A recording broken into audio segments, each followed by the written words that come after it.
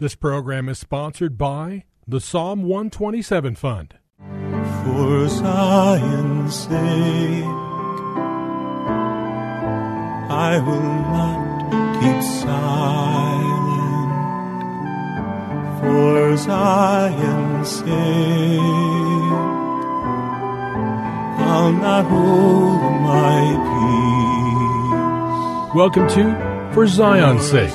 Isaiah 62:1 is taken directly out of the Hebrew Scriptures when the prophet Isaiah declared, "For Zion's sake I will not keep silent, and for Jerusalem's sake I will not keep quiet, until her righteousness goes forth like brightness, and her salvation like a torch that is burning." Your hosts for the program are Shelley and June Volk, Jewish believers burdened to see Jew and Gentile become one.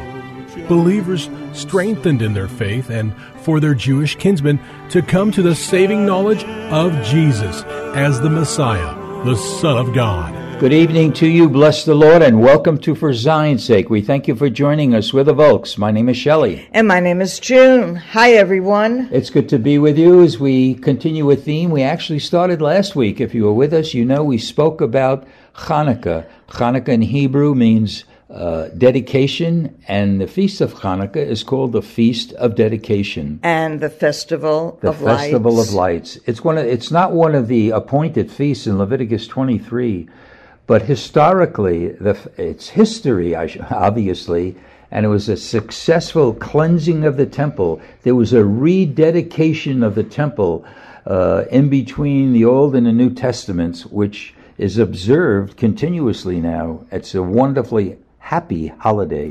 And what's amazing, Shelley, is the date of the birth of the Messiah is not in the Bible. Which means? The 25th day of Kislev is the celebration of Hanukkah, the Festival of Lights, and Jesus in John chapter 10 proclaimed his deity by saying, "I and the Father are one" on Hanukkah, and also telling our people on Hanukkah, "I am the light of the world." Bless the Lord. Really. And Jesus is the light of the world. Hallelujah. And we spoke yesterday about so many words that could be used from the Hebrew word for dedication, which includes words like discipline, train up, consecrate, observe, to keep holy, to purify, to sanctify. And in the Greek, the word is used a few times, and it means to renew. We gave some examples from 2 Samuel 8:11, from 1 Kings 8:63, about how many different things were dedicated. Nehemiah dedicated the wall that he rebuilt in Jerusalem. In Numbers, it speaks about the altar was dedicated. Many times when kings won victories, the spoils were dedicated unto the Lord. So it covers a wide scope of dedication. And then we turn to Isaiah 6, and I want to read verses 9 to 11, because one of the judgments against the people of Israel was the fact that they had eyes but they could not see, and ears that they could not hear. In Isaiah 6, beginning in verse 9, the word says, and he said, he was speaking to Isaiah, he said, "Go and tell this people, keep on listening, but do not perceive. Keep on looking, but do not understand. Render the hearts of this people insensitive, their ears dull, and their eyes dim, lest they see with their eyes, hear with their ears, understand with their hearts, and return and be healed." So, Junie, perhaps most people aren't aware of this, but the eyes and the ears are instruments that we receive things. We see things, we hear things, and it's incorporated into our very being. But what we see, and what we hear and how we hear is the key to so much of our life. And that's why we're talking about why our eyes and our ears must be dedicated to be an effective witness for the Lord. Now, what you read was directly for Israel, but Yes. as you read yesterday in the book of Hebrews, the church which are Jews and Gentiles, are exhorted. In chapter 4, is it, Shelley? I think it's 3. Let's turn to it, Junie. Okay. It's good. That we can't, chapter... Because it's for every listener Yes. who knows Jesus as the Son of God. Because we see again here, just as it was in the judgment was dealt with the heart, here again, for hearing and seeing, we see the heart is the key ingredient. Take care, brethren, lest there should be in any one of you an evil, unbelieving heart in falling away from the living God. But encourage one another day after day, as long as it is still called today, lest any one of you be hardened by the deceitfulness of sin. For we have become partakers of Christ, if we hold fast the beginning of our assurance firm until the end. While it is said, today, if you hear his voice, do not harden your hearts as when they provoke me. So we have a lot to learn, as the Word of God says, from the Old Testament in God's dealings with Israel. And we have a lot to learn because some of us could slip back and not be able to hear or see the way God wants us to. But he gave us a gift of repentance. Amen. To ask him to forgive us.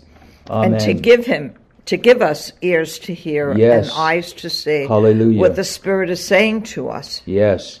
And this judgment is repeated many times in the Old and the New Testament. For example, we read John 12:40 yesterday. God has blinded their eyes and hardened their hearts, lest they see with their ears and perceive with the heart and be converted, and I will save them. We see it in Jeremiah 5:21. Hear this, O foolish and senseless people, who have eyes but see not, who have ears but hear not. So it's critical that we dedicate our eyes and our ears, because we could learn that if our heart is dull and not in the right condition for the Lord, it's going to affect our hearing and our eyesight. And as David prayed, we can pray out of Psalm 51, create in me a clean heart, That's right. O God, and renew a right spirit within me. Really. So we need to see and understand that seeing and hearing, as believers, goes far beyond something just sensory or natural hearing. We don't have to go, it's interesting, Junie, we don't have to go far beyond Genesis to see how sight could lead to disastrous results. I refer you back to Genesis chapter 3, verse 6. This was Adam and Eve in the garden, and I just want to get the exact quote. Genesis 3, verse 6, when they were in the garden, and the enemy, the serpent, spoke to them. And it says, when the woman saw that the tree was good for food, and that it was a delight to the eyes, and that the tree was desirable to make one wise, she took from its fruit and ate, and she gave also to her husband with her, and he ate.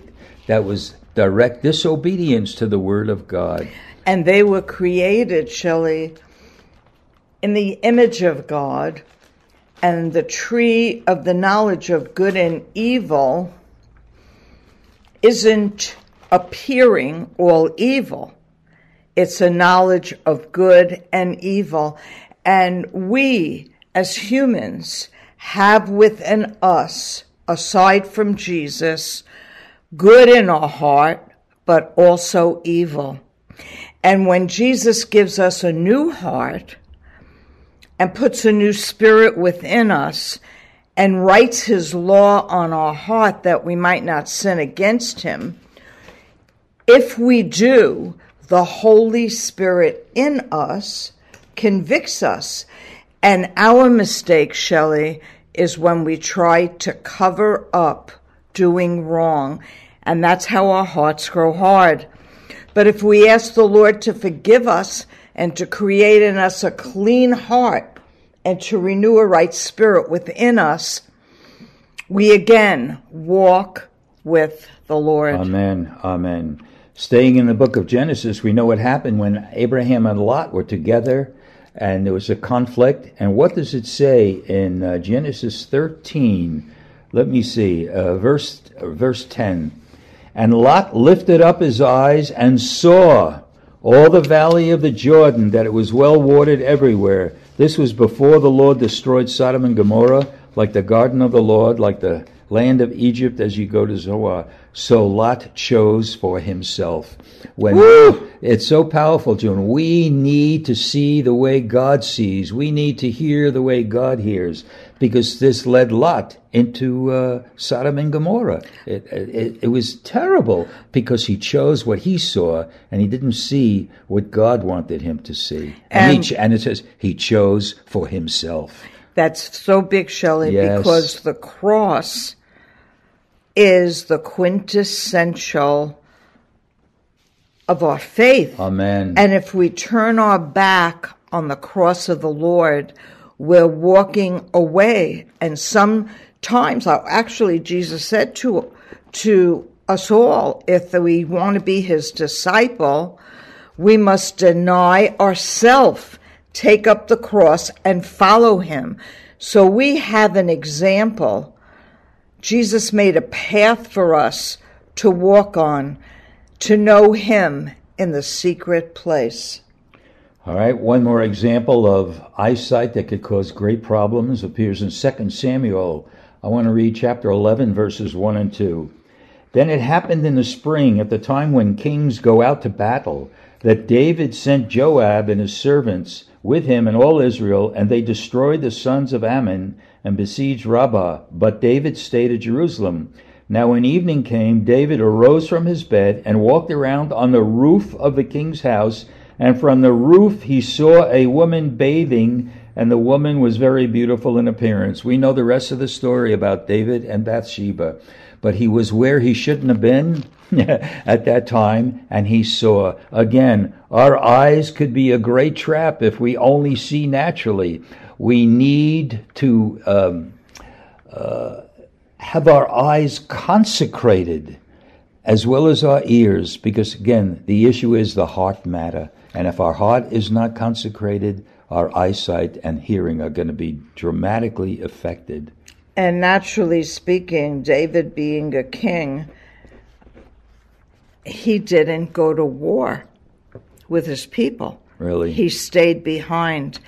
And what is it in your life or my life or any listener's life that we're not following and obeying the Lord because it just seemed much better to do another thing? Really? And we didn't even realize it. I don't think that David realized when he didn't go to war with his people what that would have meant for his life, Bathsheba's life, and for Israel.